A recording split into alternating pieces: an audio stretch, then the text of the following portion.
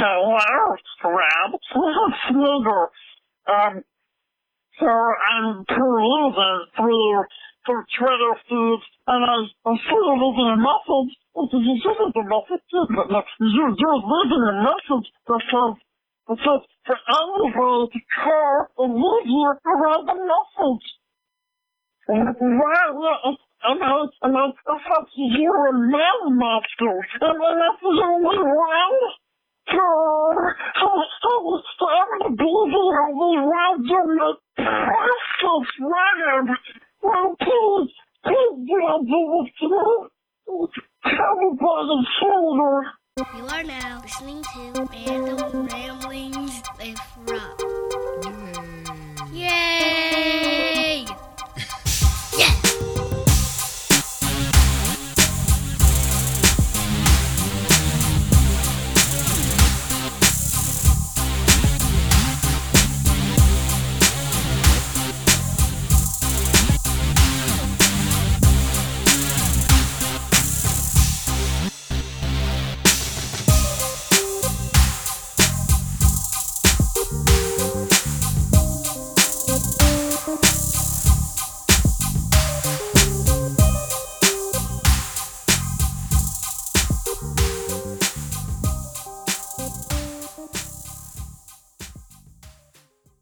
What up, everybody? This is your boy B-Rob, and I'm back with another edition of the Random Rambles with Rob podcast. First and foremost, before I get started, I like to take the time to thank you. Yes, you. See, there was a dramatic pause there, so you can look down at your phone to make sure the audio wasn't messing up or nothing, or the episode cut out, because I wanted to get your attention. You, the listener, I'd like to thank you very much for taking the time out of your day, week, weekend, vacation, or whatever have you to listen to the show. And if you're a new listener, I'd like to thank you also for taking a chance at listening to the Random Ramblings with Rob. Also with Rob today is a guest, as per usual, a returning guest. I think so far in the over 2 years that this show has been going, I think my guest has been here, I think, the most times out of any returning guest. I could be wrong because I have a bad memory. Therefore is why I have a podcast. So I have audio documentation of the shit I forget. So I could be right and I could be wrong in this instance, but I think I'm kind of right. He might be tied with somebody because let's see. I'm gonna do a quick recap. Melanie Cummins, aka Tiny Ebony, has been here 3 times. This would make, technically, this would be, 4 or 5 times, because he had a 2-part episode, then he came back and did a financial episode, then he came back and did another financial episode, now he's here to do another financial episode. So, from what I can recall off the top of my head, my guess this morning or evening, however you listen to podcasts, the returning King Ajar is the most returned guest of the podcast. So welcome, my friend. How are you? I'm doing good, Rob. How's it going? It's going. It's hot as hell, and I'm glad I'm inside podcasting and don't have to do it outside. Yeah, I'll say this. We both, I don't know if you live in Texas now or you're kind of right on the border, but for me, I live in El Paso. And today it's 105 degrees, and it's the hottest day of the year so far. And let me tell you something.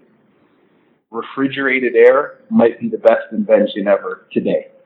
Tomorrow, I don't know. But today, it's the best invention because even though my electricity bill's going to be through the roof, man, it feels good. And it's so hot outside that I went to the car and I had to take a shower. That's how hot it was. So, yeah. I'm glad to be here. Yeah, man, I know the feeling. It's 94 degrees outside, and I think the high is going to be 95, just 1 degree difference. But damn, I went outside to put up the patio umbrella because the old patio umbrella broke. So I got a new fancy one that articulates and do all this other cool shit. And just the time it took me to open the door, crack the seal from the coolness that is my house to enter the hell that is outside Houston, Texas. And, you know, I immediately pulled sweat. It was just, it was ridiculous. I don't know. It's just like as soon as skin hits the air, moisture just poof, there it is.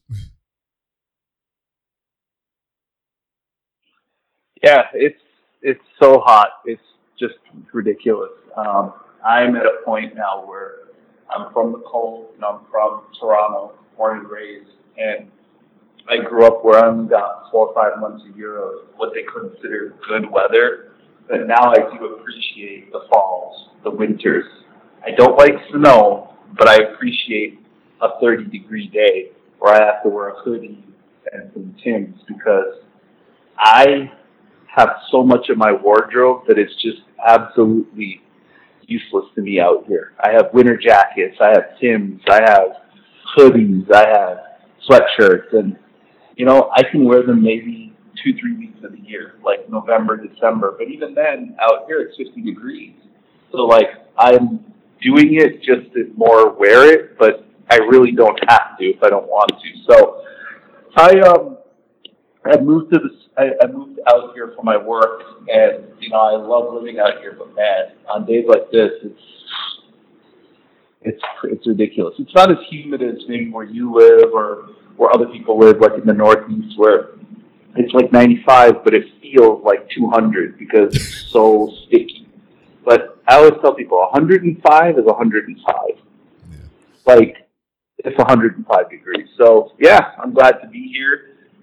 Thank you for having me on again. It's always a pleasure, and you have a tremendous platform that I think a lot of people out there should check out because you have a wide variety of guests. You don't just talk one or two things. You have I've listened to singers, I've listened to comedians, I've listened to porn stars, I've listened to female wrestlers who are actually doing pretty well for themselves. Anybody out there knows Kiera Hogan, Yeah. who's on Impact, and she's going to be wrestling Tessa Blanchard probably, and that's going to be a really good match. But yeah, you have a really diverse guest list, and I'm glad that you make time for me. So, what's on your mind, sir? Yeah, man, you was getting there talking about the winter dress and all kind of things. Being from Canada and whatnot with the cold. I like to just talk about that with it because I like being cold, if anything, because like my philosophy is if it's cold, I can bundle up, put more layers on, and be comfortable. If it's hot, I could be butt ass naked and still be hot, and that's just kind of the crux of it or whatever. And like, I love wearing winter clothes. I love wearing a nice long sleeve shirt or a sweater and anything like that. I prefer to wear pants over shorts and whatnot. So, I mean, is that kind of like, I know you come from a colder climate, but now, do you prefer to wear a winter dress than compared to summer dress? Yeah, absolutely. I am a person who loves the way you can put together a wardrobe in the wintertime. I have hobbies. Everybody has hobbies. One of my big hobbies is I collect shoes, but I'm also kind of a clothes whore. So I do like clothes. I have a lot of clothes. And one of the things I missed about living in Chicago, where I used to live for 5 years, or even Toronto, is that I had layers to my own wardrobe. So I had sweaters. I had collared shirts that I could throw under the sweater with jeans, with a pair of Timbs, a black leather jacket, a brown leather jacket. So yes, I would prefer to live in an environment that's 55 to 70 degrees all year round, where maybe the coldest it gets is about 40, the hottest it would get is 80. So I can wear everything. I do prefer jeans over shorts. I love thermals. Like, I'm a big thermal guy, but as soon as I moved out here, thermals are null and void. I have so many hoodies, but I can only wear them early in the morning when I go to work out or walk the dog because it's kind of cold and it has a breeze. But yeah, I love winter clothes, Rob, and I'm a Timbs person. I come from the East Coast. Timbs are a huge staple of our wardrobe, especially growing up, late, 80s, 90s hip hop culture. Timbs, blue jeans, black leather jacket, a toque or a winter hat. That was kind of how you went out to the clubs. That's how you went out to a concert. That's how you went out to just hang out with your friends. So that's how I dressed on my dates in high school in the wintertime. I mean, that was how we dressed. So I have a closet full of Tims that I don't really use out here. So, Yeah. you know, I'm sure there's somebody who's going to be listening to this. It's like, hey, what size did you wear? I'm interested in, and if anybody is interested out there in Tim's, I'm 11 and a half. So if, you're looking for some pairs, you can get in touch with Rob and he can find me. So yeah, that's my long-winded answer. Yeah. I mean, you're right. It's more options to accessorize and everything. I mean, because I like wearing a nice shirt, and then I like to have the coat over it. Because I mean, same here. I mean, I was stationed in Missouri for 2 years, and now I mean it get cold, but that's just like too cold for me. That's as much snow as I ever seen in my life was living there in Missouri for those 2 years, and it was fun. Like maybe the first 2 months to see the snow and everything, but after a while it's just like, fuck this. You go out there, you step in it, then it stick to your shoe, then it melt, then your shoe get wet, and then it was just a goddamn nightmare. I like the winters here, the ones that kind of exist.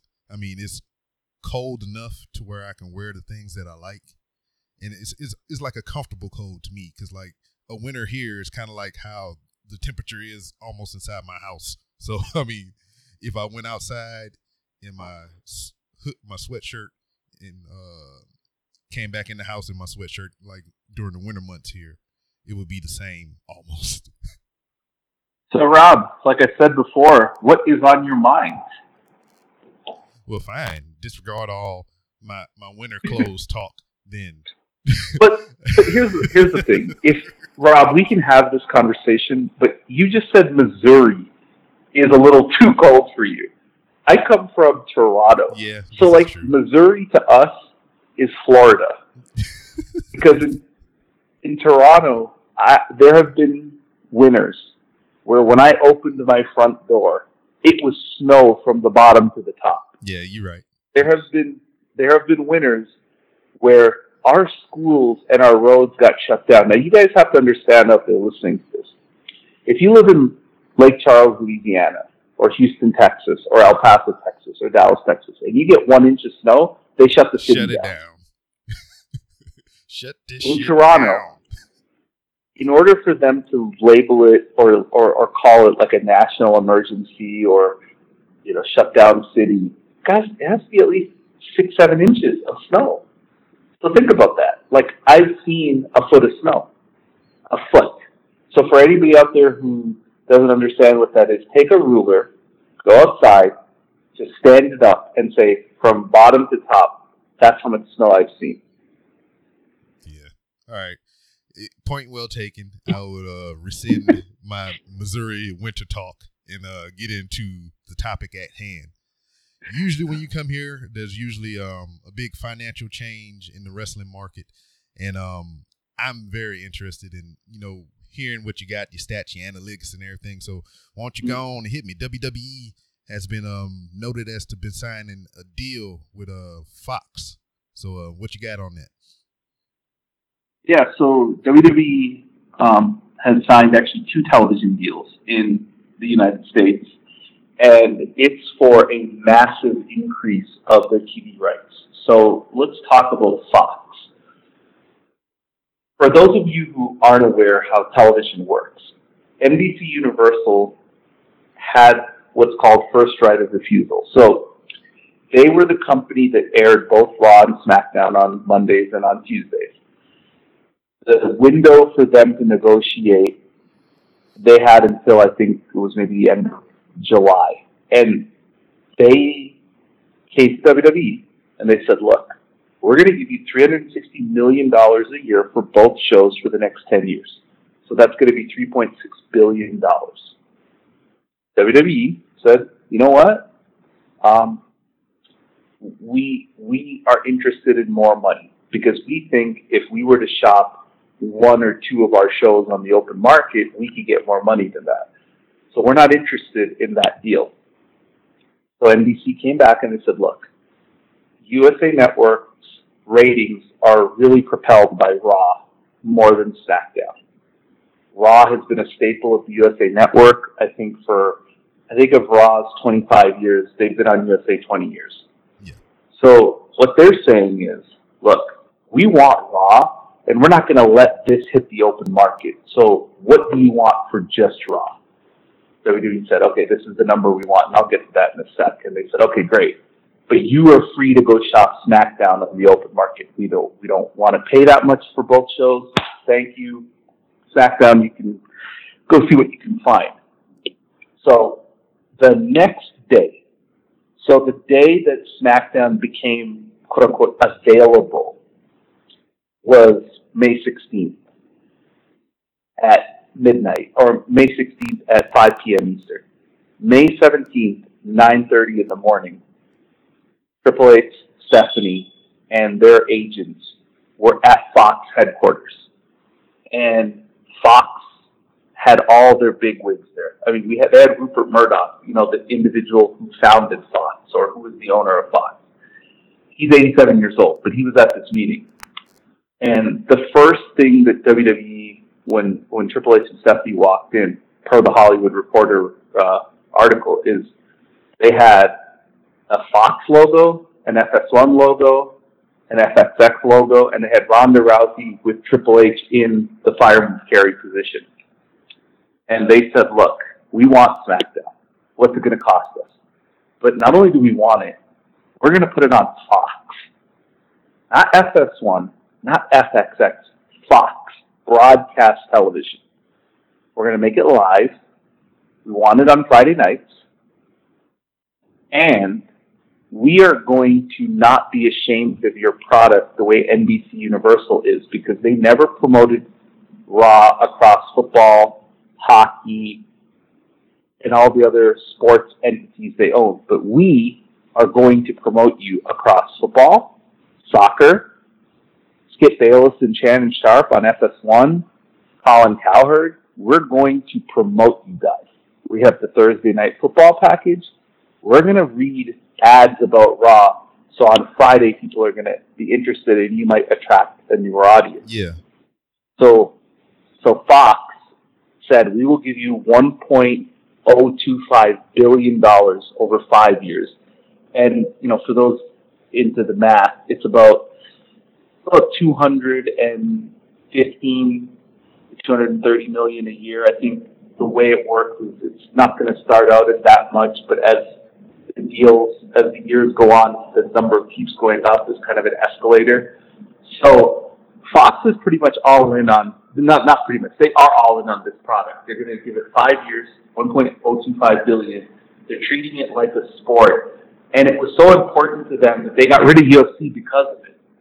And so UFC, for those of you who don't know, just got a $150 million deal for I think it's 10 years or 5 years with $300 million for 5 years with ESPN. So if you think about that, UFC, which is an actual live sport, is getting about $350 million or $300 million a year, but the WWE is going to be getting about $435 million a year in their rights fees. So ESPN picked up UFC. Fox has said that they can't sell UFC anymore to their advertisers, and wrestling is more family friendly.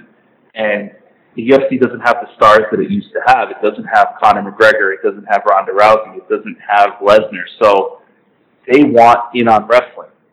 What that means really for us as wrestling fans is Fox has pretty much guaranteed that SmackDown is now the A show. Yeah. Because if you do the math this way, and we'll talk about the NBC Universal deal in a sec, but Fox is paying for 2 hours of live programming. They're paying about $105 million an hour. Whereas if you do the WWE NBC Universal deal, they're paying $88 million an hour because there's the third hour of Raw. Also, Fox is on network TV, and that attracts a much bigger audience from a streaming platform and from just over-the-top television than USA. It's in more homes. Yeah. It's the A show now. It's going to become the A show. Yeah. And what do you think about, what was said before about like the difference? Like when I think about Monday Night Raw, as far as its home, it is USA for me, because I mean that's what I remember from my childhood. I know they had that brief hiatus away, but they came back, and like to me, it's weird not to see WWE on USA. And what do you think their thing is? Because I mean, I other than Raw, other than wrestling, I have no really other wants and desires to watch the USA Network. And I don't never rarely, like how you were saying, I very rarely see any Raw commercials, any SmackDown commercials other than on USA programming, So, I mean, what do you think is the cause of that? Because it's part of a cable package and is not rarely accessible to people who have the standard shit, or, I mean, what's the cause for that? USA has a reputation of being either the number one or number two watched cable network in the United States, and it's been propelled by the WWE because of that. So the USA Network has built a lot of successful shows because of Monday Night Raw. I'm a big fan of Suits. Yeah, I like that. And I was a fan of the Duchess way before she became the Duchess. I just want to point that out there. I was a fan of hers from day one. But shows like Suits, shows like Queen of the South, shows like The Sinner, shows like Psych, shows like Monk, all those shows were pretty much built because of Raw. Because you would see the commercial for these shows during Raw, and then the wrestling audience would kind of carry over to those shows. So USA needs something to bring in a steady state of viewers every single week. And look, Raw's ratings are not what they were 20 years ago, but you know what? Television isn't what it was 20 years ago. And only the NBA is really kind of figured out how to increase ratings in this new world of television. But everything else is down because there's so many more options. Yeah. So the WWE will always bring in 3 million viewers consistently every single week in USA. And off those 3 million viewers, if they can get 2 million to watch Suits, 2 million to watch Law and Order, 2 million to watch Monk, 1.5 million to watch The Sinner, then they are going to be able to build a successful cable company and a cable television network off of Raw. So Raw to them has always been the priority because, to your point, what people don't know about SmackDown is SmackDown started out on broadcast TV. Yeah. See, it started out on UPN. And one of the reasons that SmackDown was launched is, A, because they had Thunder in WCW, but number two, the WWE wanted to get into the homes of Latinos and African Americans. Yeah. And they found that a lot of, at that time, Latinos and African American households did not have cable because cable was different back then. And the way to get into these homes was UPN because UPN was in every home. So if you went back and watched old SmackDowns, Rey Mysterio, Eddie Guerrero, The Rock, they were on SmackDown more, not by accident because that's what they were trying to market to.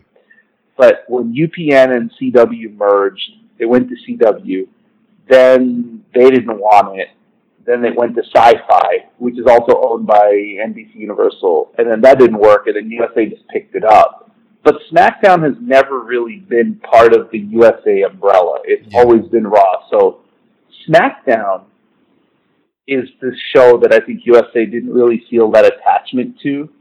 They felt attachment to Raw. So I think for them, they decided to say, okay, we'll give you the $265 million a year for Raw. You can let because they never thought somebody would pay $200 million for the B show. Like, they didn't think that. They were like, oh, well, no, SmackDown, it's the B show. But Fox gave in and said, no, we want it, and we're going to make it the A show. So I think that USA didn't understand the market for it, because from what my articles that I've read and sources have told me, that Amazon was interested. Yeah. Facebook was interested.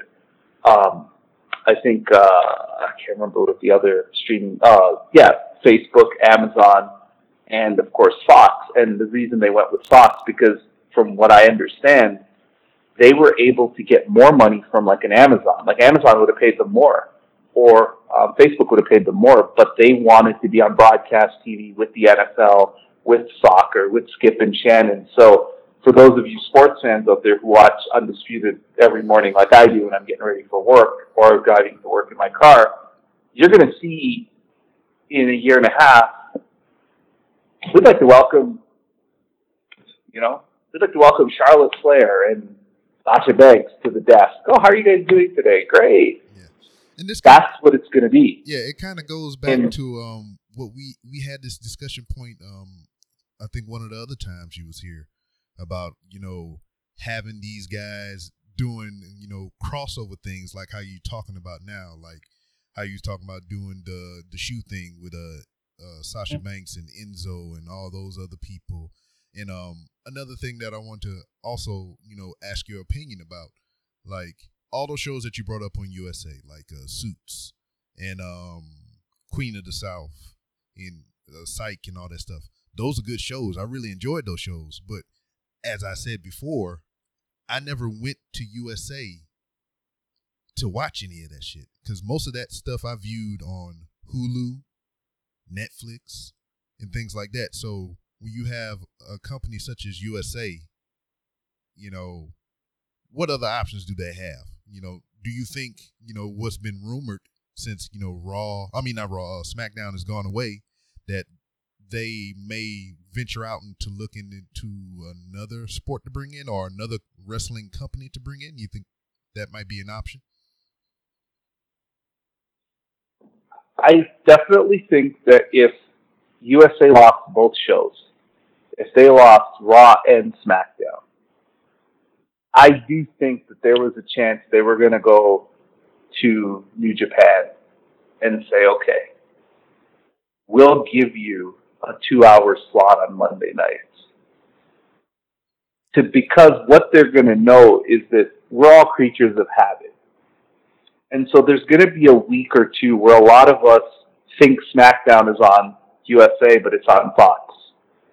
And so what they're probably going to hope for is, oh, look, Raw's not on, but there's this other wrestling. Who's this Kenny Omega? Who's this Okada? And they might retain the audience. So, yes, I do believe that USA would have gone in that direction. Now, I have no knowledge of this. This is a conjecture opinion on my part, which is if you have had wrestling at Monday nights for 20 years, the easiest way to retain your audience is put wrestling on that time. Because there's going to be a week or two that, like I said, you're just going to get people there thinking it is WWE. But remember, there was a 5-year window where USA did not have Raw and did not have wrestling on their network. They had nothing because they lost it to, at the time, TNN or Spike or what's now Paramount. Yeah. And they lost a lot of viewers in that 5 years because wrestling was really hot in the 5 years that they lost it. And so they ended up really wanting it back. And when the negotiations came available after 5 years, they took it back. And so I don't think they're ever going to be in a world where they don't have WWE. For those old enough to remember, primetime wrestling used to be on Monday nights. You could watch it on the WWE Network. That was the first iteration of Monday Night Raw. Now, that was a taped show, but I have had wrestling on USA Network my whole life, Monday night. So I think, Rob, yes, there's a chance. I mean, could you go after New Japan? Could you go after Ring of Honor? Could you go after Progress? Could you go after one of these smaller entities? Sure. But I think the people out there who are core, hardcore wrestling fans, they don't understand how much bigger WWE is than New Japan. Just to put it in perspective, New Japan, from a revenue standpoint, just revenue, makes about $40 million a year. If the WWE ever had an investor call and they said, we made $40 million a year, the stock would crash and the company would be out of business. Like, the WWE makes that in, a month. Like, they make what New Japan makes all year in 15 days. Yeah. Just off TV. So it's just not close. It's like comparing, Nike to Payless. It's just not it's not. I'm not saying New Japan is Payless. I know people are going to be like, oh no, I love New Japan. I watch New Japan. I think they have an edgy, great wrestling product in the ring. But for casual American eyes, they are a niche product. That's what they are. Yeah. The WWE is like Barnum and Bailey. It's when it comes to your town, you want to go be part of the experience. So, yeah, I think USA has to have had that as an option, a backup plan. But they were never going to let Raw get away. Yeah. Like, that was pretty obvious. They were never going to let Raw get away. So they paid $265 million a year, which is 3 times what they were paying before. So they were paying $80 million for Raw and about $80 million for SmackDown. Now they're paying just $265 million just for Raw. Yeah. It's crazy.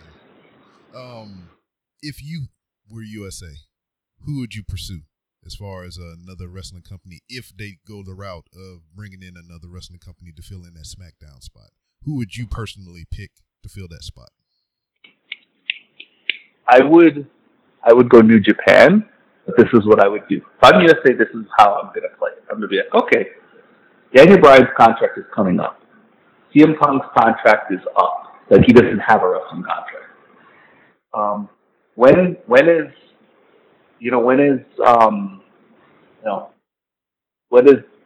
is Alexa Bliss's contract up? When is Charlotte? When is Sasha? I don't know. I'm just saying. I would go New Japan. I would get New Japan. I would then go to Ring of Honor if I'm USA Network and say, hey, look, we kind of want to merge New Japan and Ring of Honor as one product because Japan does not have women's wrestling. Or if I was USA, I would go New Japan Stardom and I would say, okay, I want both of your products on a weekly TV show. I'm going to give you 2 hours, but you got to go get me. You got to go get me CM Punk. You got to get me Daniel Bryan, and we'll help get them. So the network would say, CM Punk, I'll pay you $2 million a year to be the lead character in New Japan. Daniel Bryan, I'll pay you $2 million a year, whatever it costs. Because if they had CM Punk, Daniel Bryan, Kenny Omega, Okada, they're going to draw a rating. They might not draw 3 million a week, but they're going to draw 1.5, 1.8, maybe. And now they're a very viable competitor to WWE because they have Daniel Bryan and CM Punk, who are like the two outside of John Cena, Undertaker. They're like the ratings magnets. Like, that's who people want to see. That's what I would do. I would get New Japan on the condition that they can also get CM Punk and Daniel Bryan. Yeah, that's what I would do. Now, see, I like what you're saying, and I know New Japan would be the obvious pick. I would pick New Japan too, but I don't think New Japan would go for that. Do you think that? I mean, I know we saying that we would try to pursue them, but I don't think New Japan would bite on the deal. So you're New Japan. You have no television right now other than Access TV, and you're getting nothing. Like, you're getting scraps to be on Access TV. USA comes to you and says, I'm going to give you $70 million a year for your 2 hours a week. They're not going to take it? I don't know, man. It's just weird. It's just like, how do you think it would change their product? I mean, I know there'll be more of a viable company and everything. They'll have more revenue to pay talent and do all this other stuff, things that you would want for your company. But, like, you watch New Japan, correct? I love New Japan, yeah. I know. Like, I love it. I watch it all the time. I mean, how much of what you love you think would change, and how would that love that you have for that product would change as well with it? Well, first and foremost, New Japan is not used to running a weekly TV show, that's what I'm saying. I think the product changes automatically. Matches to set up their angles. So, you had how did they set up Naito Jericho? After Naito's match, Jericho came out, beat him up, and then that was the feud. Like, you have to have a weekly television show where you have vignettes and you have promos, and you have, like, not WWE, but you have something that's a little bit more of a television show than it is just a wrestling show. Yeah. That's one. Number two, I think the production value would change because I think if USA were to take a look at New Japan, they'd be like, this looks cheap. Like, this isn't what we expect. We expect that production value, that WWE production value, the lights, the arena. The other thing that would change is where do they run the TV show? Because they're a Japanese company that runs most of their shows in Japan. Yeah. WWE runs a weekly arena in the United States. So, like, USA can now take a camera and say, look at outside the United Center in Chicago or Sears Center. Look at Raw. They're going crazy. What do you do with New Japan? Like, it would almost be a taped show. And with a taped show and spoilers and things like that, I don't know. But I think that they would have to completely change, to your point, I think they would have to be a television show. They might have to be live every once in a while. They have to have better, the promos have to be toned down. You can't use the F word. You can't do those things. You can't have blood because, you know, one of the things WWE did on purpose is they got rid of blood. They got rid of chair shots. Chair shots is more for concussion. But WWE doesn't want to be TV-14. They want to be TV mature because the amount of money they're making now on sponsorships is more than anything they ever made in the Attitude Era because the Attitude Era was very raunchy, 18 to 34 demographic. Can't bring the kids to it. Yeah. Now they're a family show, so they can bring mom, dad, daughter, son, and they could sell it as family entertainment. Nothing is like too edgy. So I think New Japan would have to do a lot, but that's what I would do if I ran the USA Network. I would say I'm going to get New Japan, but I'm going to get Punk and Daniel Bryan because they're two American stars that you can't see anywhere else. And I know you want to see Daniel Bryan. I know you want to see CM Punk. So if they didn't have those two, I don't think they could do it. I don't think New Japan would be the answer. Yeah. You'd be better off starting your own company. I was just about to bring that up. That was my next point. I was going to bring to your attention. I was like, USA has the money and the resources and whatever. What do you feel about them? Maybe even starting their own wrestling promotion and just doing the same thing that you were just talking about, poaching talent from here, there, and everywhere else. Because I had this discussion with Jay and Jared on the hashtag Blackout podcast, which is out now that you can go listen to. And we discussed the NFL and possibly the XFL and this other football league that they could possibly have, or even just how they have the Big Three league and all these other people that's starting their own things. And I was just like, do you think they would poach talent from other places? Like try to have this company that can pull people from the NFL when their contracts are up. Or pull in a Colin Kaepernick, or get this guy down here from the D League and this guy from over here, and just build this one big, company from scratch and have it be a viable contender. So, I mean, what do you think about USA maybe doing something like that? I think it's a lot more viable in wrestling than it is in football because if I'm a football player, my dream is to play in the NFL. I want to win a Super Bowl. I want to win an MVP. I want to have the Lombardi. And so if I'm not good enough to make the NFL, then I'll go to one of these new startup leagues, either the AAFL or the XFL, so I can maybe play my way back into the NFL because it's a minor league feeder system. Yeah.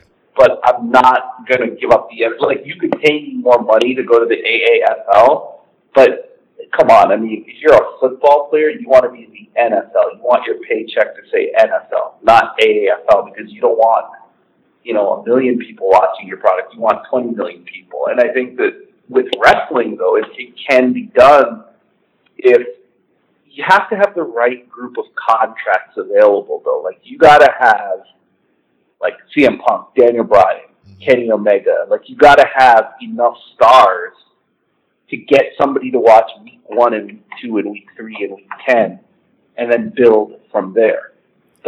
The only way they would pull that off is that way. They'd have to get, like, the biggest stars. And look, I love Cody Rhodes. I love the Young Bucks. And they're big stars. In the wrestling community, they're big stars. But the dream scenario, Rob, is you get John Cena, CM Punk, Daniel Bryan, and you build a company around those three. Because those three are big enough stars for the casual fan to watch, to take it seriously, and then all of a sudden, you can build your new stars.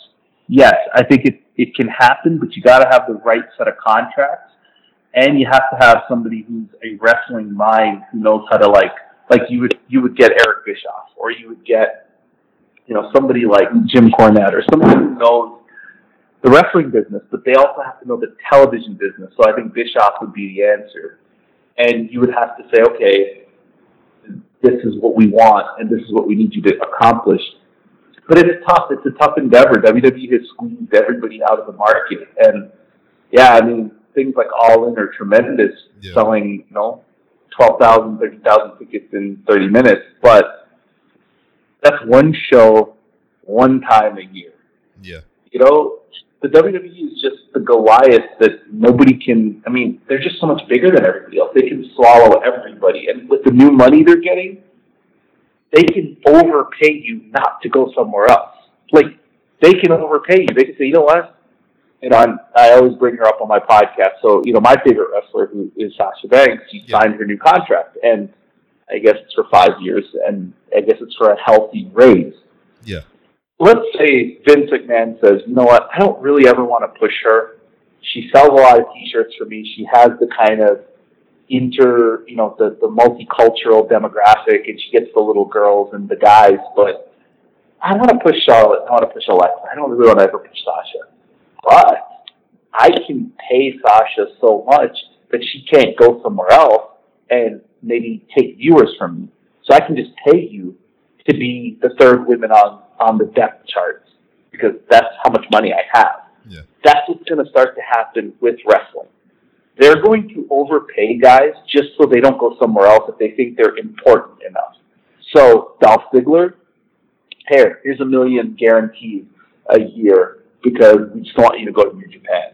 Oh, Kenny Omega's contract's up? I'm going to give him $3 million just because I can. And guess what? You can't turn it down, Kenny, because you're 36 and you don't have too many big paydays left. Like, that's what's going to happen. They're going to swallow everybody again. Like, the days of New Japan and Ring of Honor and Progress and all these places having this type of talent, they might have new talent, but they're not going to have name brand talent, because I think WWE's coming to take the Bucks. They're going to take Cody. They're going to get Kenny Omega. They're going to probably do like a Bullet Club invasion, and I'm not stealing this idea. That was Nick and Phil from the Who Got Next podcast, and they had that idea of a Bullet Club invasion. That could happen now because they got so much money. They can just overpay you. They can just say, you know what, Jim Ross, we don't ever want you to go to New Japan. Here's $1 million, sit at home. That's the kind of money they have. Now, my question with that is just like, all right, I know USA, we gonna bounce back and forth on this. Like, I know they have that money now. I know WWE has that money, and they can do all these things that you can say. One, do you think they would ever look into buying out another company again? And two, as far as USA, knowing that fact that they have that money to do that thing, that like it could draw people away from Raw, the one that they value the most, because SmackDown has all this going on over here and they have that money to do all this stuff. So once again, do you think it would be in USA's best interest to start their own thing, or look into shelling out money to kind of do what we talking about WWE could do? So when USA agreed to take Raw on for another 5 years, Fox and USA have pretty much agreed in the contract that they will not go after another wrestling company in 5 years. Oh, okay. So Fox or USA aren't allowed to get another wrestling product on their air. It's the equivalent of, the NFL being on AAFL. The AAFL is not going to be on NBC. It's going to be on the network that doesn't have football, not the networks that do have football. So I think your first question, will this take viewers away from Raw and move them to SmackDown?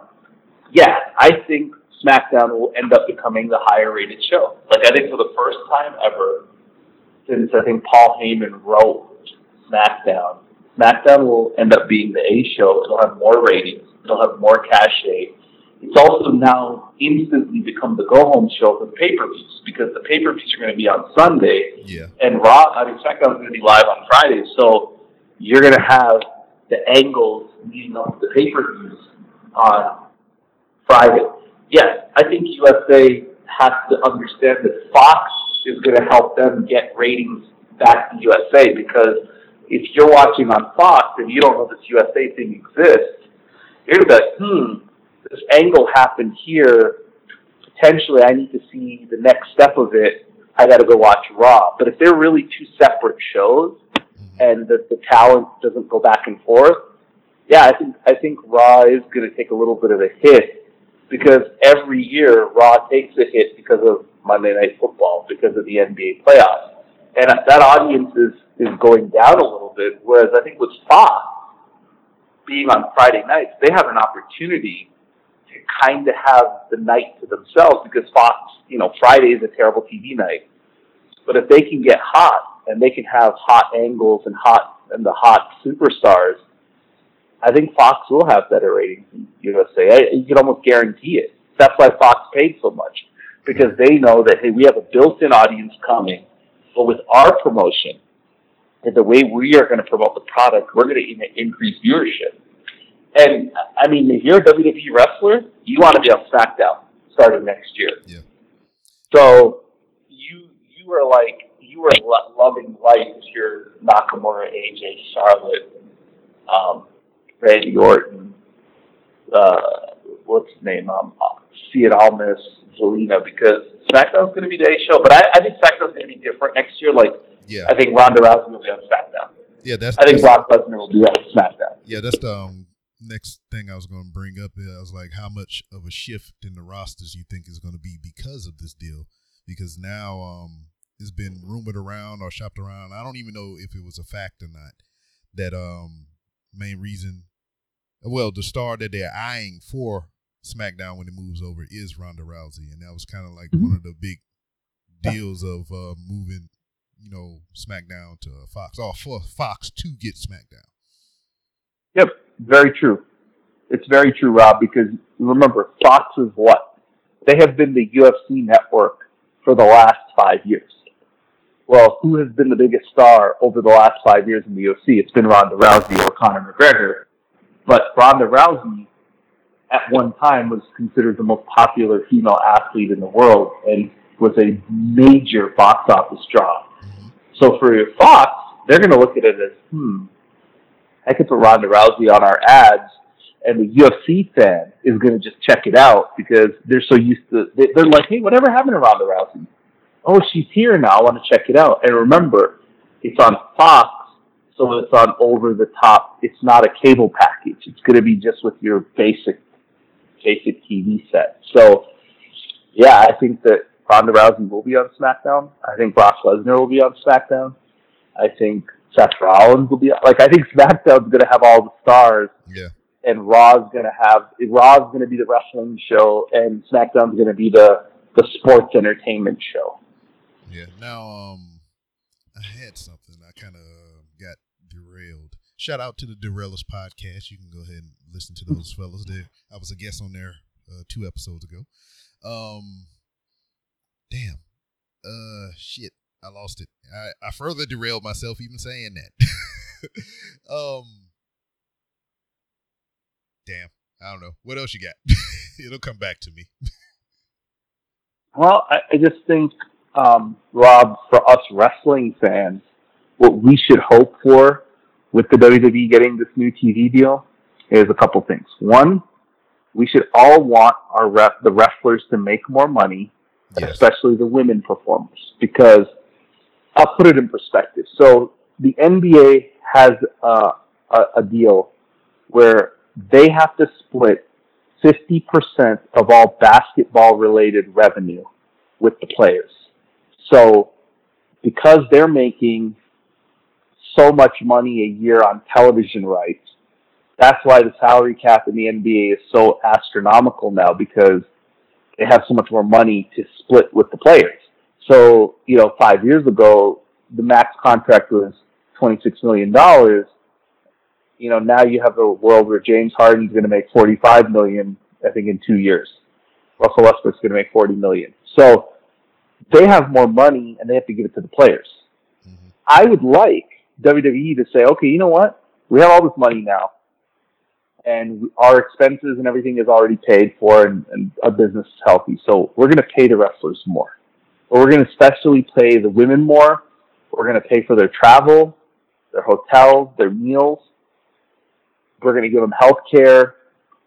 I think those are the things as wrestling fans we should really hold the WWE accountable for. Like, okay, you're making all this money not because of, the name WWE, because of the stars associated with it. Give them back, the revenues. Number two, the other thing we should all hope for is, and I think this one will happen, is I don't think they're going to run as many house shows anymore. Yeah. Like, if you look at house shows, right, they run 4 SmackDown, 4 Raw house shows every week. Yeah.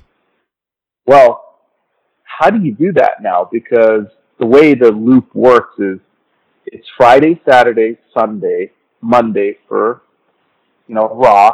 It's Saturday, Sunday, Monday, Tuesday for SmackDown. But now, if your TV is on Friday for SmackDown, are you going to go Friday, Saturday, Sunday, Monday, and then you fly home? Or are you just going to say, you know what, we're just going to go Friday, Saturday, Sunday, and then for Raw, we're just going to go Saturday, Sunday, Monday. Okay. And so the wrestlers are working 3 days a week, not 4, and they don't have to work that extra date because we can pay them more, and our wrestlers could stay healthier, and they can have a better work-life balance. Like, then house shows become more prestigious because they don't run so many. So now when they do come to your town, it's a bigger deal. So I think that's the other thing that'll happen. I think you'll see less house shows because house shows don't make them that much money compared to what they're getting off TV. Yeah, I was just about Oh, go ahead. Yeah, I was just about to ask you that. I know they have more income now with these new deals and everything, and what they made with the Saudi Arabia deal and everything and whatnot. But if they start doing what you say they should do, and I wholeheartedly agree with you. Anytime they can get the performers more time off to rest, relax, recoup, nurse injuries if they need to, I think that's better. If that healthcare shit and everything that you talk about, yes, that is better. But if they do skim down on the house show circuit like you was laying out, what do they stand to lose, even with the new deal and all this extra money in place?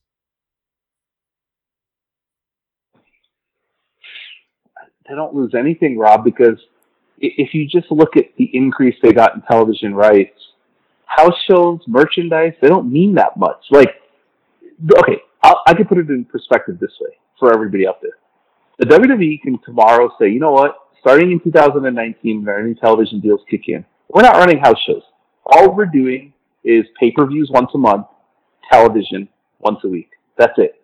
They're still making more money than they are making today running 4 house shows a week. Word. So they don't need to do house shows. But why do they do house shows? Because, if you're in Waco, Texas, this is my chance to see Asuka. And if I'm in El Paso, I'm only going to get to see Sasha Banks once a year, so I have to go. That's why house shows are important, because I can actually be close to the wrestlers where, unless you live in a big city, like you live in Houston, outside of Houston, people who I know listen to this podcast live in New York, you guys get the bigger events all the time. You're going to get a Raw. You're going to get a SmackDown. You're going to get a pay-per-view. If you live in smaller cities, you're not going to get that. You're just going to get the house show. So the house show is important to you. Yeah, it's public outreach. The WWE, they're at this point now where they can just pick and choose which house shows they want to run, and they could even just say, you know what, here's how we're going to do it. We're just going to do Friday, Saturday, you fly home Sunday, and for Raw, you're going to go Sunday, Monday. I mean, they could do so many different things, because remember, if they run less house shows, they can save money because they don't have to haul their staff around and camera crews and all those kind of things. But yeah, I wasn't even thinking about that. I just hope the wrestlers make more money off of this deal, because if the WWE's financial model was set up like the NBA's, with this new television deal, the average wrestler would earn $5 million a year, and the highest paid wrestler would make like $20 million. So you would have this world where Dolph Ziggler is making $5 million, and Carmella is making $5 million, and John Cena is making 20, and Brock Lesnar is making 20, which is good. I mean, but then at that point, all the other wrestling companies are finished, because if they really wanted to put New Japan and Ring of Honor out of business or hurt them, they could just use the revenue model I'm talking about and say, you know what, we're going to do it this way. Oh, Tessa Blanchard, you like Impact? You like making $300,000-$400,000 a year at most? I could pay you $2 million. What are you going to do? You're going to say no? Yeah. You get to wrestle at WrestleMania? Like, nobody's going to turn that money down, especially in a business where you're not guaranteed anything, because your spot could be gone, you could be written off, injuries. You got to make the money. And so if they went to this model, man, they could change the business. But I think that could happen when Triple H and Stephanie take over, because I think they're a little bit more progressive. They're from kind of this generation. I don't see Vince, old wrestling carnival promoter, saying, my women should make the same as the men. Like, I just don't see him believing in that. But I do think Triple H and Stephanie will do that, because they do believe in those things. Now, some of these trickle-down effects, with all this money and power that they have amassed, how does their new TV deals and everything affect their WWE network? Because I know where it currently stands, or where it stands in the past, to where they couldn't air Monday Night Raws or SmackDowns until a month after the fact. So is there any change on the network front? And also, to your point about how they can go and acquire all this talent and whatnot, I mean, what do you think that does to the WWE? I mean, now, even as is, with all the people that they got, all the people they're bringing in the new NXT, it's not a lot of time, even with the 3-hour and the 2-hour show, to showcase all this talent, unless they rotate, which they not really doing. They just kind of leave people off TV to sit in limbo. I mean, they're getting paid, but when WWE to bring in all these high caliber talents, you're going to want to see them on TV. You're going to want to see them perform. So is there any change to the network deal? And do you think doing that stuff, acquiring new talent and paying all this money for all these people, do they expand and make more shows? I definitely think they're going to make more shows, because one of the things that I believe that the network is going to become now is the network's just going to be content driven. And I don't know anything. I'm not reporting news here, but I've read an article that said that there's a chance that WWE got a deal from another network to just run WrestleMania every year on TV. $60 million. $60 million. Or $10 million a year. This television network is saying, hey, look, we love WrestleMania. We know it's going to draw a big audience for us. We'll give you $10 million. Do WrestleMania on Amazon. Do WrestleMania on YouTube. Now, if that happens, in your WWE, are you going to say, no, we have our network? Or are you going to take the money? Well, I mean, there's a thing to that, though. I mean, would this be in addition to the network? Or, hey, you can only run it on YouTube or Amazon and not the WWE network? That would be my question. You can only run it on our network. We're buying WrestleMania. It's our entity. I don't know, man. Money is always good with the business, but I mean, when people just, I don't know, man. That's hard. Me personally, I don't know if I would want to do that. Given because it's like, all right, that'll be an additional $10 million a year. on top of the billions that I'm getting now, I mean, I would probably curb that. But then again, I mean, you're turning away a bigger audience potentially. I mean, it's a weird situation. So you have 1.58 million paid WWE subscribers a month. So that's like $16 million a month. Mm-hmm. That $16 million, they're basically giving you all of their library, their special shows, and they're giving you one pay-per-view a month. Mm-hmm. Well, let me ask you this question. If WrestleMania tomorrow signed a deal with Facebook, and they said, we're going to stream WrestleMania live on Facebook for $20 million a year, how many people do you think really cancel the WWE network because there's no more WrestleMania on it? I don't think none really. So, I mean, I guess you made your point. Okay. So what I'm hearing is there's a chance that Fox wants like a pay-per-view or more than one a year on Fox. Oh, now that's cool. That's all right. That's okay.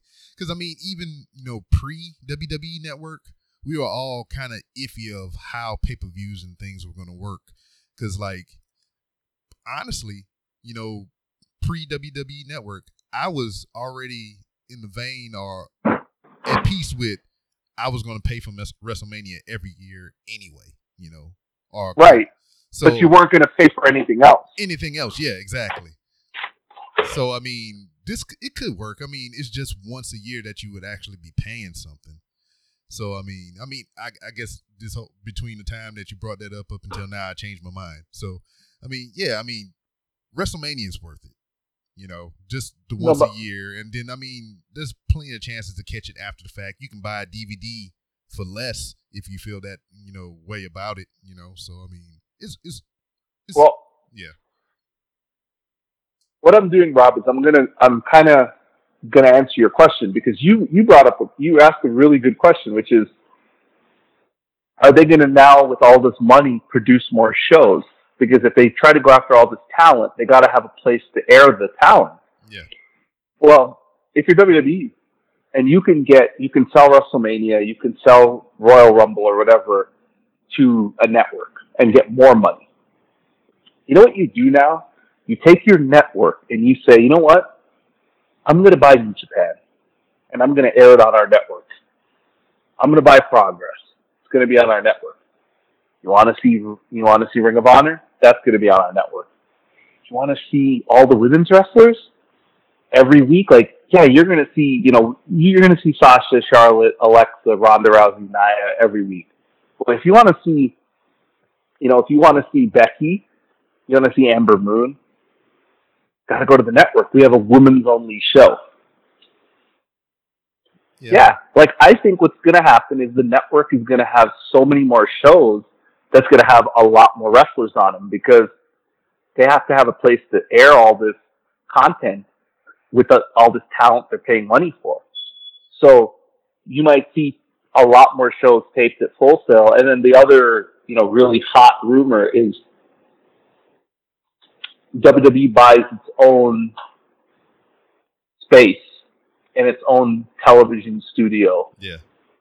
And now, instead of going through Full Sail to develop their shows, they have their own television studio. And they just develop their shows through that. Yeah, and so now they're not even splitting anything with Full Sail. They're just like, this is the WWE Performance Center, and it's the WWE Studios, and boom, guess what? We're going to produce a women's show, a cruiserweight show, a tag team show. And they can do so many different things. Yeah, I mean, I don't understand why that wasn't a thing long ago. I mean, with the Performance Center, that was a good idea. That was great. You develop and you grow your talent there. I mean, that's your feeder system for you.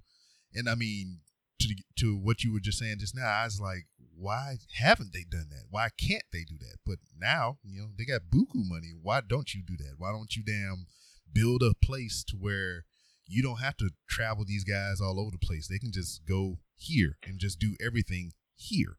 I mean, that makes all the sense.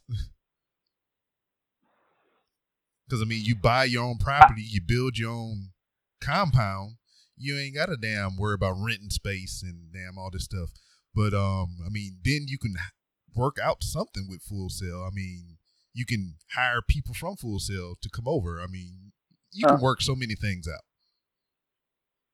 Right. And what they're going to end up having is too many options. Like, sometimes when you make so much money, you kind of don't know what to do with it. And I think with WWE, Triple H is a visionary. He has a real vision of what he wants the business to look like in 5 to 10 to 20 years. The other thing that WWE has to, it's, I think, out there is somebody going to come buy it? Because now they're a flush company and their cash is going to be, you know, they're going to have cash, they're going to have a lot of liquid if you're Disney. And I know New Age Insiders talk about Disney buying WWE, but my thought was not Disney. My thought was Comcast. Yeah. If you're Comcast and this has always been a flagship program for you, do you just go and cut the check to Vince McMahon for $5 billion or $6 billion and say, here, $6 billion, we have that in our back pocket. Here, Vince, here's the money. Thank you.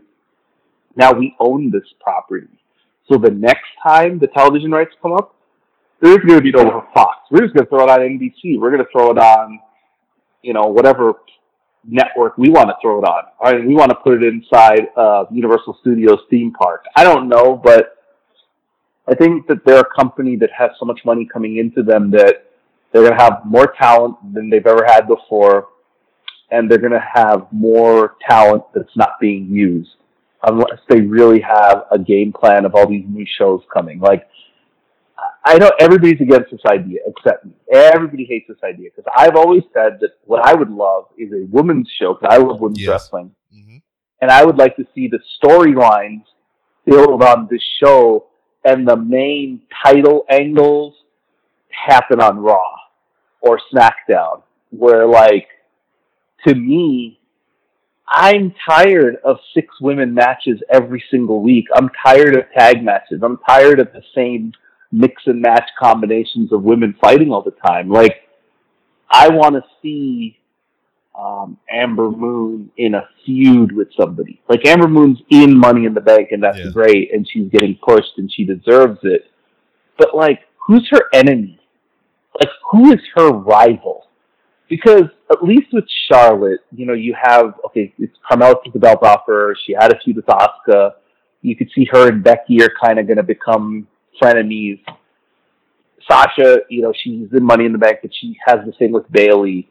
But like, Amber Moon just wrestles every week. Like, and that's great. I mean, she's a tremendous talent, but who's she cutting a promo against? Like, who does she have a beef with? They don't do a really good job of building mid-card women's storylines because A, they don't have any titles besides the 2 world titles.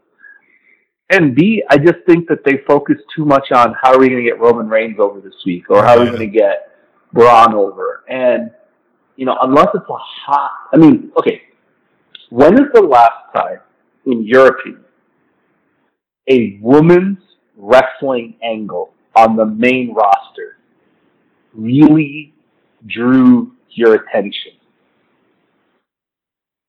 I don't know. That's hard to say. I mean, so yeah, it's weird. It's kind of hard to say. I know they had something recently, but I don't really recall it, man. It wasn't really memorable after the fact, other than the NXT stuff. You'd probably say Sasha Charlotte 2016, right? Yeah, that whole back and forth, the first time this, the first time that whole back and forth where it started out at like WrestleMania and it ended in December where they had the Iron Woman match, but it was Sasha chasing Charlotte, then Charlotte chasing Sasha. Then they kept flipping the title, but they produced really good matches, and they were the main event multiple times, and they drew a lot of ratings, and they really kind of, like, it was them and then everybody else on the women's roster, right? It was those 2, and then it was everybody else. Yeah.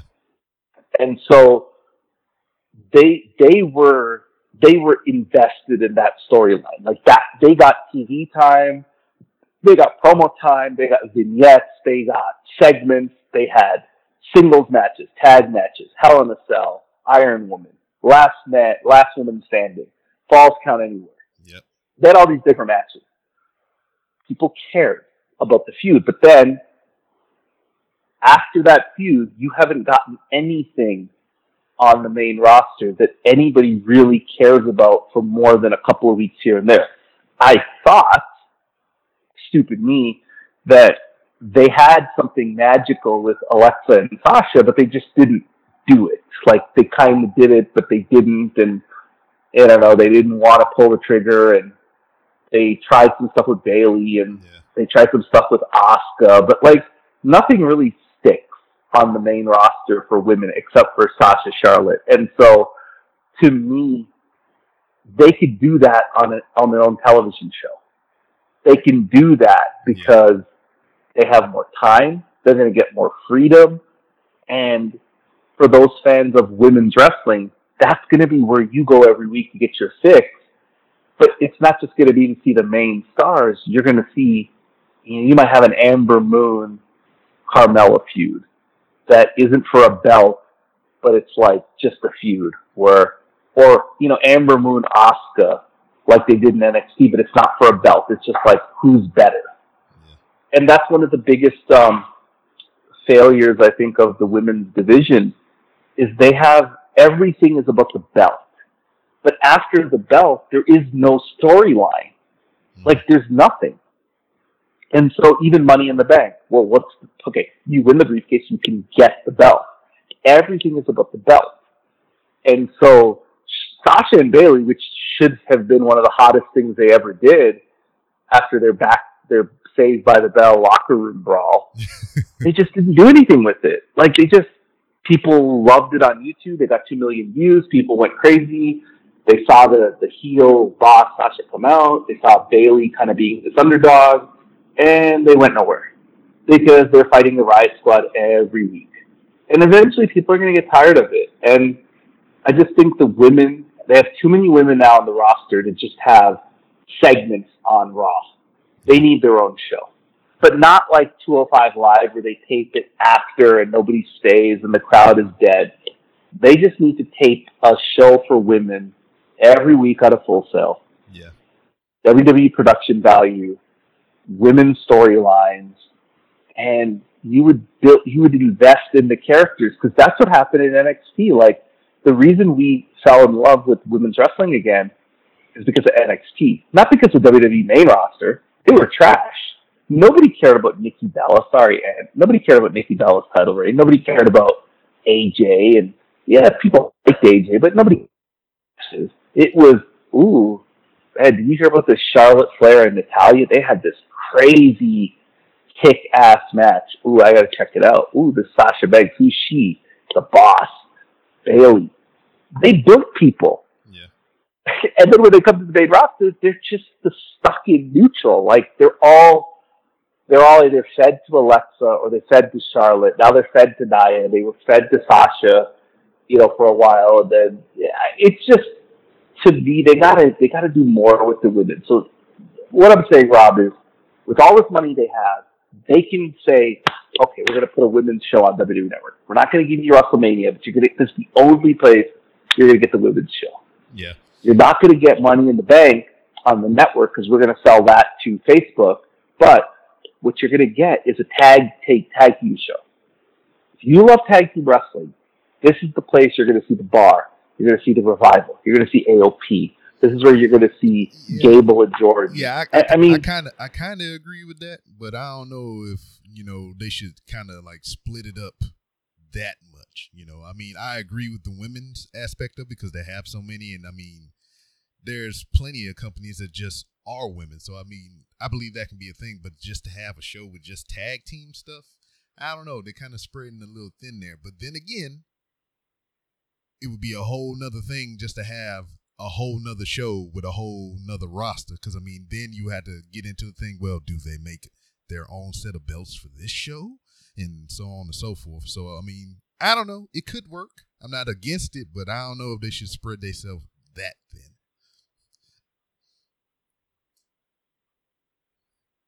No, you're right. I okay, maybe the tag team thing is a little pushing it, but then maybe if you have the women's show, you open up the tag team thing on Raw and SmackDown. Yeah. Okay. Maybe that's how it goes, right?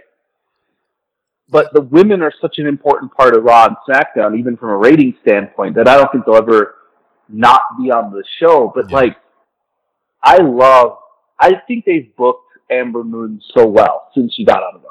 Mm-hmm. She's been strong. She hasn't been pinned.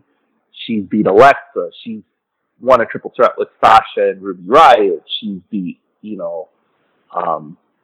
I don't know who else she beat. I guess she's only beaten Alexa. Yeah. But that's the other problem. Like, she's just wrestling for the sake of wrestling.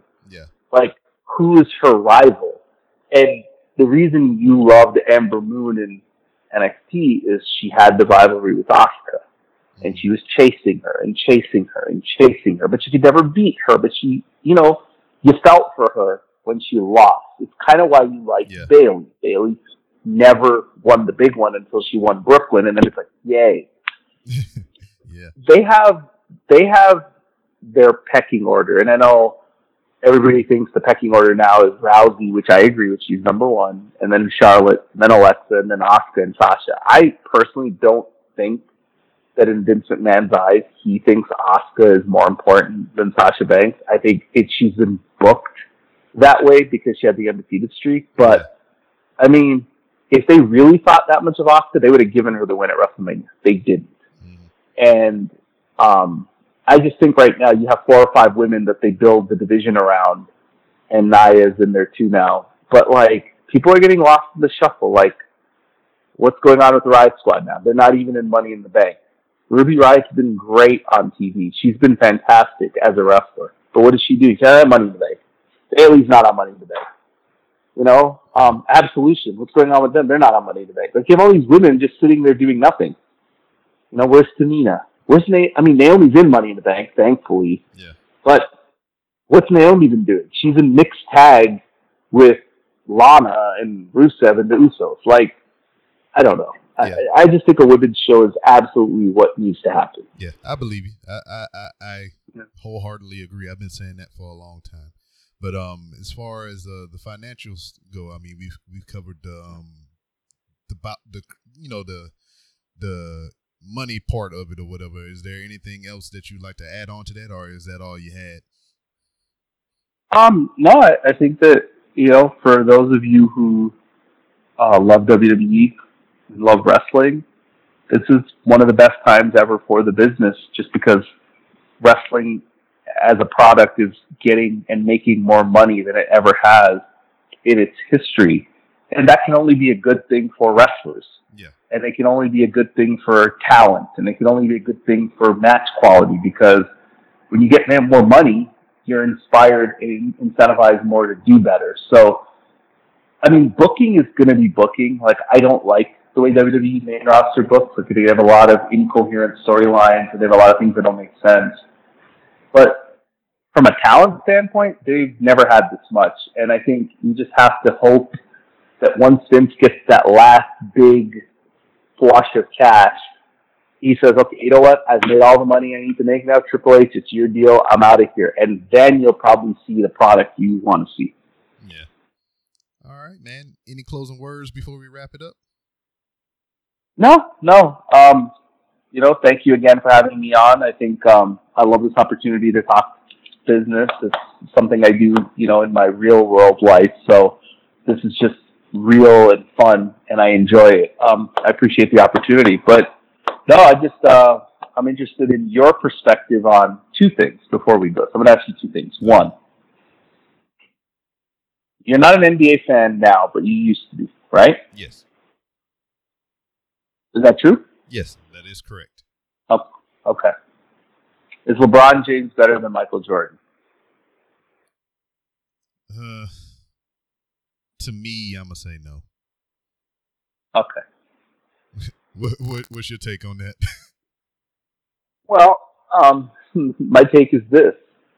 I think if you were to start a team from scratch, it's a lot easier to build a team around a 6'9" point forward who can score, rebound, and assist than it is a shooting guard who's a scorer but can do and play defense. Like, LeBron James is, I think, a better basketball player, but I don't know if when it's all said and done, he's going to be Michael Jordan. But I don't think he'll be seen in the history books as the better basketball player, simply because he has a losing record in the finals, which is always going to be held against him. Yeah. And he's a guy who had to leave Cleveland and go join two other All-Stars to win 2 titles. And then when that team got weak, he went back to Cleveland to join 2 more All-Stars to win his 3rd title. Even though he's still the best player, it's going to be held against him. And I don't think he has the mystique and the aura that Michael Jordan had. Yeah. And Michael Jordan played. Oh, sorry. Yeah, and I was just about to say that. I was like, I'm not taking anything away from LeBron. He is a phenomenal athlete. He's a phenomenal player. But, like, to me, just putting them two together and just looking at them, in my opinion, I mean, if you made me pick, I would pick Michael Jordan. If you gave me Michael Jordan in his prime at the best that he can be versus LeBron at his prime at the best he can be, I'm always going to pick Michael Jordan. That's probably accurate, because I think peak Michael Jordan is a little bit better than peak LeBron James. But I think it's LeBron James' kind of stability and his consistency that maybe he gets the edge there. So that's one question. Okay, so that's one. You answered it. You have Michael Jordan. Number 2, what do you think of Pusha T Drake? You know what? And I'm glad you brought it up, because, I mean, I kind of got derailed with the whole thing. I wanted to get your opinion on that as well. It's always healthy. Like, but I mean, I know the gist of what's going on, but I don't know all the intricacies with it. I know Drake did the invoice thing on Instagram. I seen that with my eyes. His freestyle that's out right now, the Dubby freestyle or whatever. I only heard a verse from it. I never listened to it from beginning to end, so I can't give you proper opinion on that. But I've heard the whole Pusha T, the story of Alderaan or whatever that was. Kind of harsh. Usually Drake, when you get out in front of somebody and start throwing his disses and everything, that kind of where the beef dies, with Drake. He usually comes out triumphant. I'm just looking forward to see what he come back with, because Pusha T was just hitting him with some truth bombs and kind of hitting him in the ribs with the shiv and everything. So, yeah, man, it's just crazy. So, kind of we can close on this. One, you're absolutely right. It's great for hip-hop that 2 prominent artists are beefing, as long as it stays on wax and at least you don't kill each other. Exactly. Yes, it's great, because that's what hip-hop was built on, battling, competitiveness. So that's great. Drake, he has to understand that Pusha T is not Meek Mill. Yeah. And Pusha T is not these other guys that he's battling with. Like, Pusha T is a real MC. He can rap, and he's going to go for your throat. He does not care. So when Drake did the Duppy freestyle, and just for your listeners, Duppy is the Jamaican word for ghost. So the reason he called it the Duppy freestyle or the ghost freestyle is because people have accused Drake of having a ghostwriter. And so he's saying, okay, you're going to make this about my ghostwriting.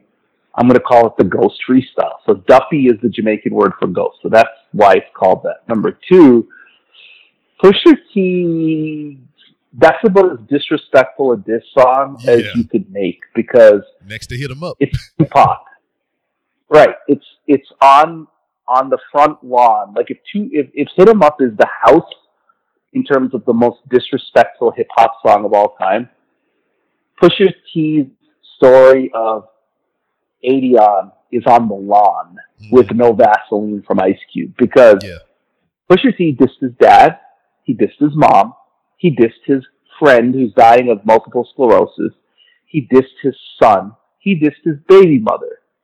So Pusha T said, everybody, I'm going after everybody. I'm just taking my gun and I'm shooting at everybody who's in your circle. Yeah. But the reality is, it was so real and true that that's what made it so vicious, which is his dad did leave his mom at 5 years old. That's true.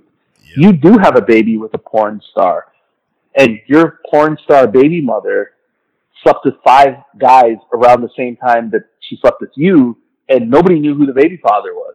You know, there's a really good article on Black Sports Online about the whole history of Drake and his baby mother, where she slept with James Harden, A$AP Rocky, and Drake, and they didn't know who the father was. Yeah. So she also is married to somebody who's an American citizen because she wanted to become an American citizen. So she's married to somebody, then has a kid with Drake. He's financially supporting her. But yeah, he was going to roll out an Adidas line named after his son as the way to introduce his son to the world. So Pusha T kind of fucked that all up. He's like, he did. fuck it. You can't, you're not rolling out shit on Adidas because they're not going to want to be associated with this. I mean, 40 is, you know, I'm a Toronto guy, so I know who 40 is. He does have multiple sclerosis. And yeah, like, there were times where they thought he was going to die. But the fact that he said, you know, OVO 40 looks like he's 80, you know, hunched over, his time must be tick, tick, tick, you know, I have the spirit of 666. Like, yeah, Pusha T said, fuck you, fuck your mom. He said, hey, Prodigy, you got sickle cell or something? Yeah. Like, he went Tupac. Yeah, he did. He channeled the ghost of Tupac.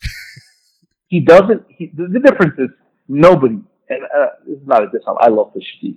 Nobody has the charisma of Tupac. So nobody could ever pull it off to that degree of, I fucked your bitch, you fat motherfucker. And, like, Tupac was just, he was Tupac. Yeah. Pusha T did it in the Pusha T way, which is, I'm just going to jab. He's like, this is just FYI. If y'all didn't know, I'm gonna just let you know about this. You know, just make you privy to it. That's all it is. It's nothing. I mean, he kind of dry snitched on him, but it was vicious. Like, he was like, "Oh, you don't like wedding rings? Why?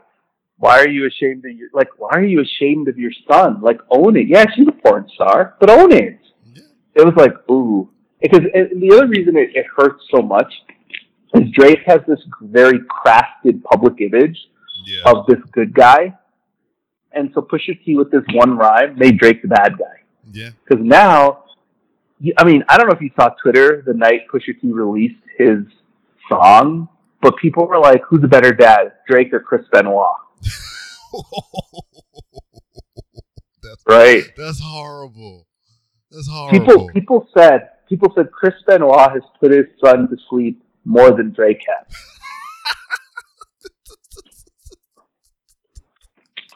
Have you seen that meme with LeBron James holding the baby?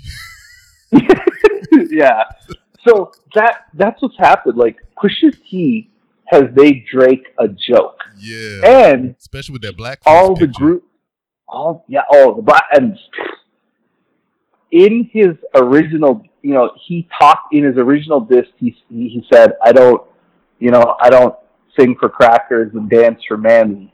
And then the guy he's battling has a blackface picture, and he put it out there like, oh, are you ashamed of something? Like, it doesn't matter what Drake's explanation was to do that photo shoot. He'll never live that one down. Nope. He has ghostwriters. He has blackface. He has a child with a porn star. His Adidas line got fucked up. I mean, Pusha T, I don't know if Drake can come back, to be quite honest with you. I don't know if Drake can come back. Like, what's he going to say? Yeah. Like, Drake is paid, word on the street is that Drake is paying somebody, if you can find dirt on Pusha T, anything, he did coke, he did this, Drake will give you $100,000 cash. I bet Meek Mill is just on the sideline somewhere just laughing his ass off right now. I think Meek Mill is laughing. I think a lot of people who don't like Drake, like Pusha T has a point. He said, look, if you're going to talk about being top 5, you got to write your own shit. Yeah. Kendrick, J. Cole, they write their own shit. Drake, we don't know if you write your own shit. So you cannot be in our company. Yeah. And this hurts Drake. No matter what anybody says, Drake is damaged by this. Because, Drake will sell a lot of records. His women will always love him. The kids will always love him. But the real head, the guys who know what they're talking about, the guys like me who grew up as hip hop being kind of the backstory and the backdrop of my life. Yeah. I'm a Toronto guy. I have family members who have connections to Drake. Yeah. I don't think he can come back from this.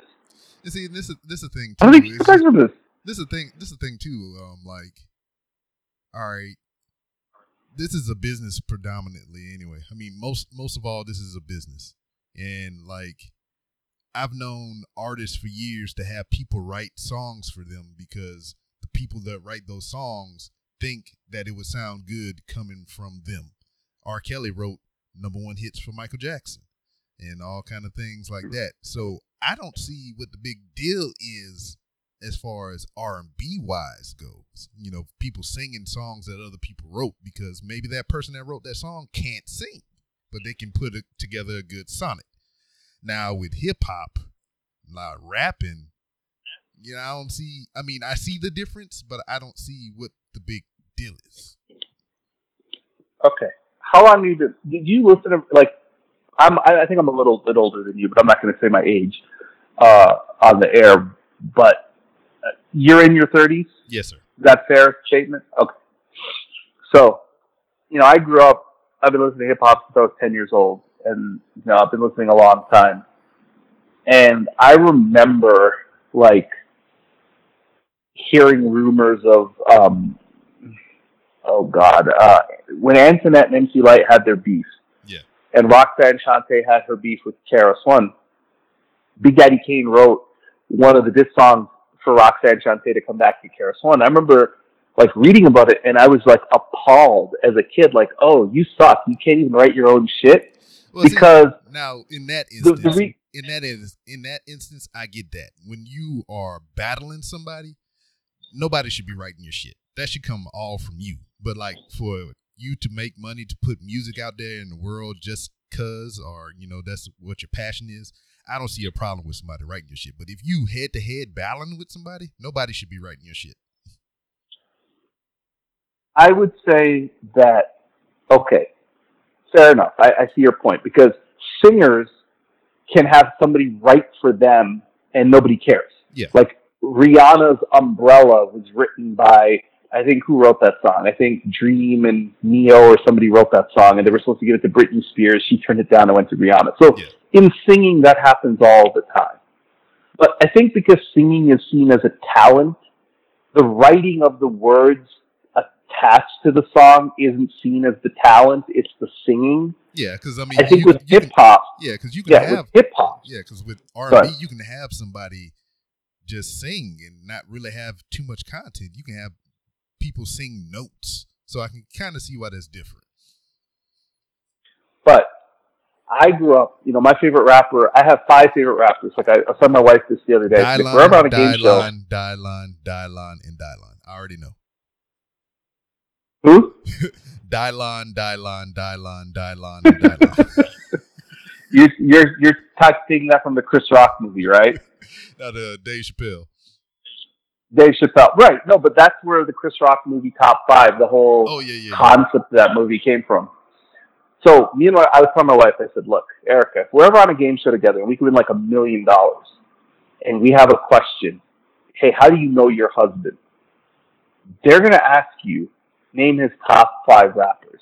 You got to get the 5 right." And now she got it right yesterday. So my top 5 rappers, and this will never change until for the rest of my life probably, which is, I'm not putting them in order, so this is just my top 5. Okay. I have Biggie, I have Jay-Z, I have KRS-One, I have Rakim, I have Nas. Those are my 5.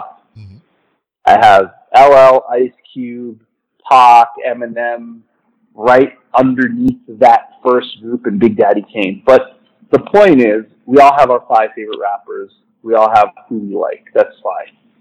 But, like, if I found out that somebody wrote Microphone Scene for Rakim, I don't think I could ever really listen to his stuff ever again. Yeah. Like, it would totally turn me off. If somebody told me, you know, KRS-One's The Bridge Is Over, he didn't write that, I'd be like, what? I would be crushed. Somebody told me Biggie didn't write Kick in the Door, I'd be crushed. So to me, it is important. And so that's where Drake, with the reference track, with the fact that somebody is rapping lyrics that he has rapped to show him how to rap it, it hurts his credibility. But you are right, though, Rob. if Drake is saying, you know what, I use ghostwriters, so what? Yeah. But I still make good music. Yeah, but that's the thing. He didn't do that, or he's not doing that. Because, I mean, it's one thing to say you making all this great music and not crediting the people who wrote it for you. And then I'm trying to say, nah, I don't use no ghostwriters. And somebody say, yeah, you do. And you just be like, no, I don't. No, I don't. I did not have sexual relations with that woman. Right. You know, that's the issue. That's the issue.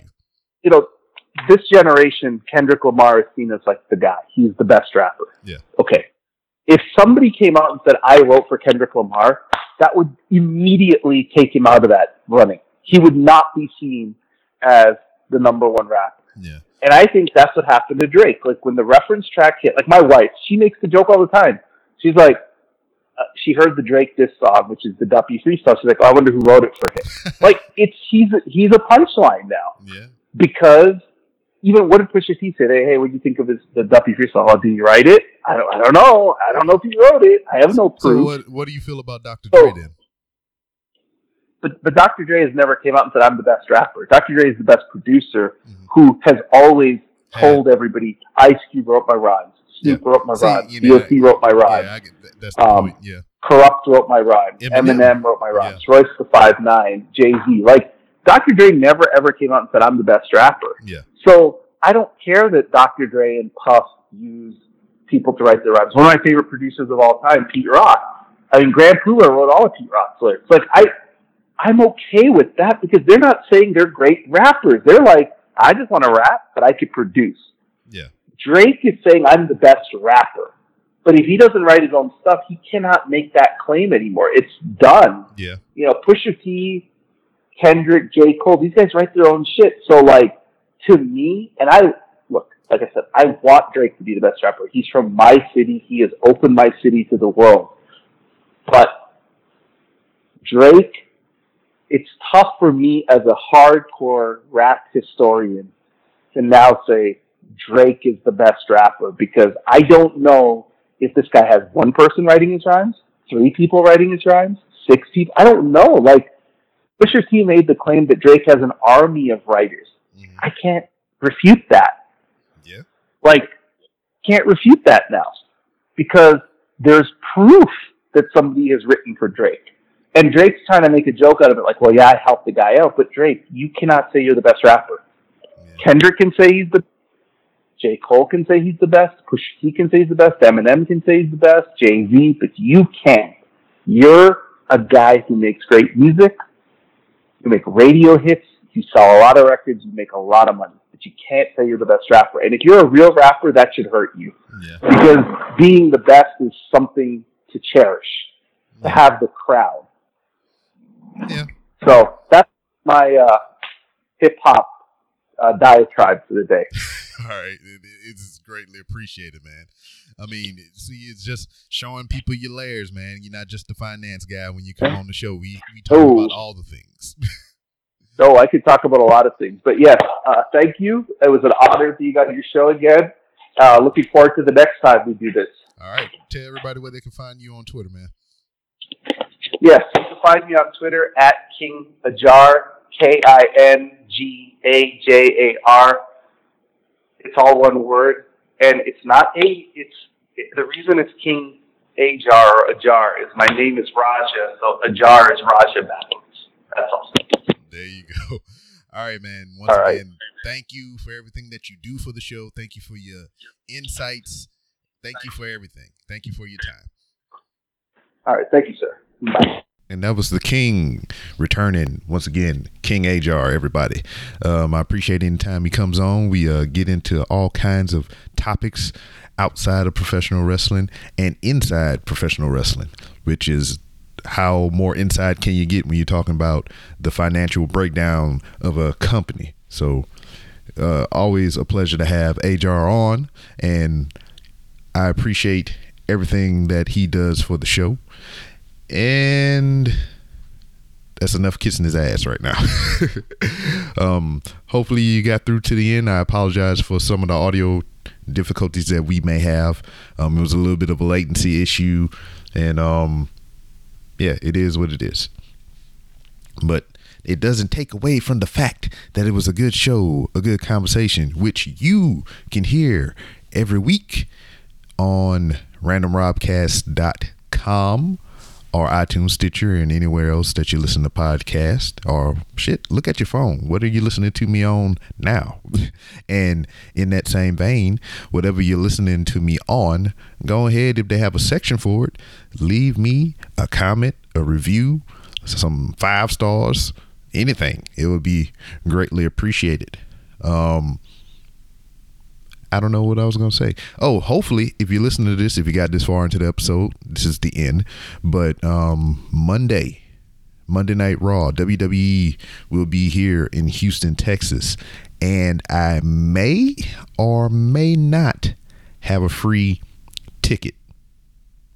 So if you're in the Houston, Texas area or anywhere close to the surroundings, I might have a free ticket for you. You know, keep your eyeballs out on my Instagram feed, and keep your eyeballs out on my Twitter feed, and just stay tuned. Hopefully you meet me down at the Toyota Center and get your free ticket, and we can high five and take pictures, and it'll be a fun time. But just keep your eye out. I don't know what I want to say right now. I'm kind of doing this outro and post. I had some things to do yesterday. We went to see Solo, me and the kids, and it was pretty meh. It was all right. I think Rogue One was better, but the characters in this one, they had some memorable characters. I like Lando, Childish Gambino, aka Donald Glover, or Donald Glover, aka Childish Gambino. However you want to do it. You may know him as one and not the other, and vice versa. But he had a good character. The lady love interest, what's her name from Game of Thrones? You know, blonde hair girl, dragon lady, mother of dragons. Also Sarah Connor in Terminator Genesis. Whatever. But it was an alright movie. I'm not gonna say it was a bad movie, but it was just okay. And what else? That's it. I'm sorry. I'm just scatterbrained right now. I'm trying to get things prepared on this Sunday. I got to figure out what to cook for Mrs. B Rob. I got to see if I want to go out and buy a weed eater and a goddamn barbecue pit so I can use Hooks, Rubs, and Spices, which sponsors the show, by the way, on some of my meats. And yeah, my brain isn't into it right now. But what I do want to say, one thing that I did want to get out there, I didn't do it on the last episode or two. I have a submission. I have bonus content for you. I have some more music for you to listen to, and it's 2 of them actually. Last week my guest was Ralph Nervous, musical genius, songwriter, producer, all that stuff. We had a different idea for the show, the way we would kick in the intro, and he wanted to have a musical intro on everything. I was gonna, if you heard the episode, you heard me introduce, you know how I normally do the intro, and he would have been like, when I said Ralph Nervous, I was gonna play the audio that he submitted me, but difficulties with my phone and everything, I didn't get the email in time before editing, so I have what he sent me now, and that'll be included in the bonus content that you're going to hear as soon as I finish running my mouth. And also, I got an email submission, which you can email me at randomrobcast.com. Yeah, you can go to the website. That's the website. I fucked that up. But you can email me at randomrobcast@outlook.com. But you can go to randomrobcast.com too and email me there. There's an email section as well. It'll all get to me either way. But email me your things. If you have music that you would like to be played on the show, you can do that at randomrobcast@outlook.com. There you go. I spit all that crap out, but I got an email submission from Rory, and the song is called Persian. I haven't listened to this yet. As I spoke about the email difficulties or whatever, I'm trying to pull it up in my phone so I can kind of get a sample and see if I'm pronouncing the name right, if I'm pronouncing the title right, because I have difficulties reading because I have ADHD. in high definition. But anyway, so I'll leave you with those two things. So more bonus content. As per usual, you can follow me on Twitter at It's B-Rob. That's ITSBROB. If you want to talk professional wrestling and any other general shenanigans, that's the place you do it. The show, Random Rambles with Rob, has its own Twitter account, which you can follow at 3R Show. And if you're hip and trendy, you can also follow at 3R Show 2. That's TOO. You can follow me in the walking the halls of Walmart on Instagram. Just type in Random Realms with Rob or hashtag Walmart log. You can go to randomrobcast.com to where you can find different and many ways to help support the show and help it grow. Just like King Ajar, whom you heard on the show, Brandon McIntyre, and Glenn Abbott. I appreciate these guys so much. They're patrons. You can be a patron too by going to randomrobcast.com and clicking the patron banner on the home page. You can also use my Amazon links. There's items on my Amazon wish list that'll be equipment that would go into this show, which I'm going to use some of that equipment that I got today, not from anyone in particular. I bought it myself. And I'm going to do another YouTube video for you, just playing more with the audio settings and trying to get everything right. I'm trying to come up with a format. If I'm going to do a show, I'm trying to keep it down to maybe 5 minutes or so, to where, you know, within the week of recording these podcasts, whatever, I might have some topics I want to hit on and just get my honest opinions. So look forward to that on YouTube. I got videos up on there now. It's like 3 or 4 of them that I just recently did. So check them out. And besides all that monetary stuff, you don't have to give me a dime of your money. You know, the most important thing that you can do for this show, this podcast, or anyone else's podcast is like, subscribe, retweet, write reviews, give 5 stars if you can, or 1 star. Any review is welcomed. We wouldn't prefer 1 stars, but hey, that's your honest opinion and you're entitled to that.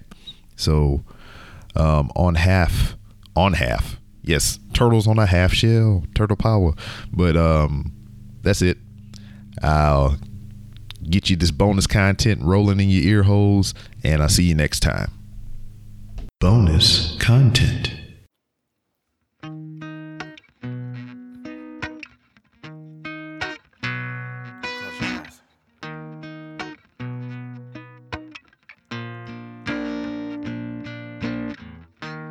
Lately all I do is sleep. I'm running things in my dreams.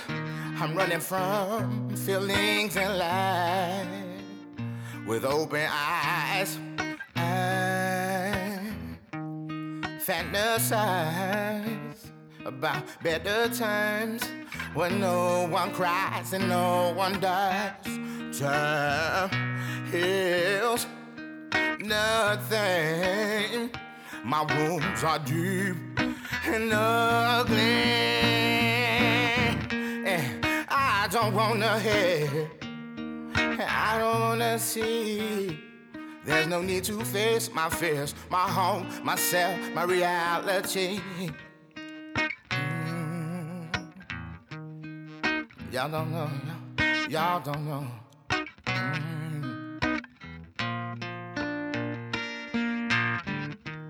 I don't wanna wake up, I don't wanna fight no more. There's no more to break up, my heart's already lost the war. Depression is real, I can't even deal.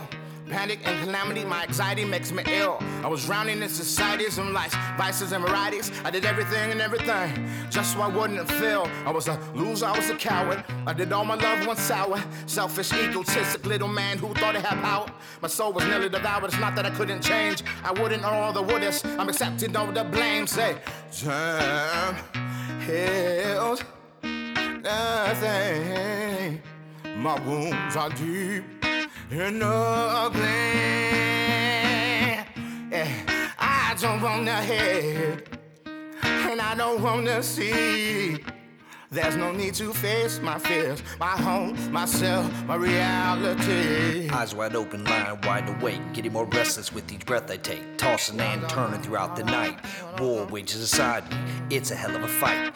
Pressured by the day-to-day, nervous and I drink away our days, plagued by pain by those passed away. And now me keep the memory close. Every time I lift a glass, I give a toast. Living check to check, one wrong move and your whole shit. My reality, my home, myself, my reality, my home, myself, my reality.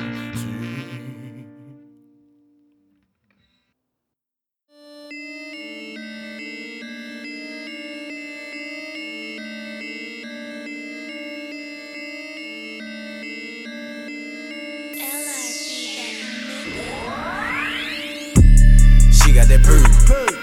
She got that purge. She got that purge. She got that purge. She got that purge. She got that purge. She got that purge. She got that purge. I bought my trap at the stove. I cut the crack in my stove. Don't fuck with nobody that's broke. Just buy some pussy and roll. I'm running trap to the stove, make my youngin' move pack at the stove. I'm waiting on all I D, I just need have a thing, let me know. I never down the blickers, riders down these niggas. May 35 of the wrist, I just chefed up a pot for a nigga. Youngin' keep calling me, say she want ride, she want die for a nigga. Okay, put the strap in your back, put that work in your pussy and ride for a nigga. Ishi Miyagi, they got that Ishi Miyagi. She fucking, she sucking me sloppy. Say I'm a problem, learned to go cold for my father. He leaving, he going to meet Bobby. Don't want no drama, cause I don't fuck with nobody that don't got a brick or a body. If you somebody, you need to fuck with somebody that at least got a brick or a body. She got that purge. She got that purge. She got that purge. She got that purge. She got that purge. She got that purge. She got that purge. She got that purge. She got that purge. She got that verge. She got that wet. She got that urge. King of the trap. Know that shit make her nervous. Got that hit that I like. Got me speeding and swerve. First she was stressing me, then she want flex with me, now want have sex with me. Then she keep texting me and she undressing me, that shit impressing me. Her name was Melody, when she had sex with me, I call her ecstasy. Said cooking my specialty, I got the recipe, let's make an extra 3. I got that bag on, it's too long I can calculate. Cup got codeine, got that Activision, need a Percocet so I can activate. I did to the dad, I just hit the folks in the pussy. I just did the loke in the pussy. I think she got dope in the pussy. She got that purge. She got that purge. She got that purge. She got that purge. She got that purge. She got that purge. She got that purge. She got that purge. She got that purge. She got that verge. She got that wet. She got that urge. The king of the trap. Know that shit make her nervous. Got that hit that I like. Got me speeding and swerving.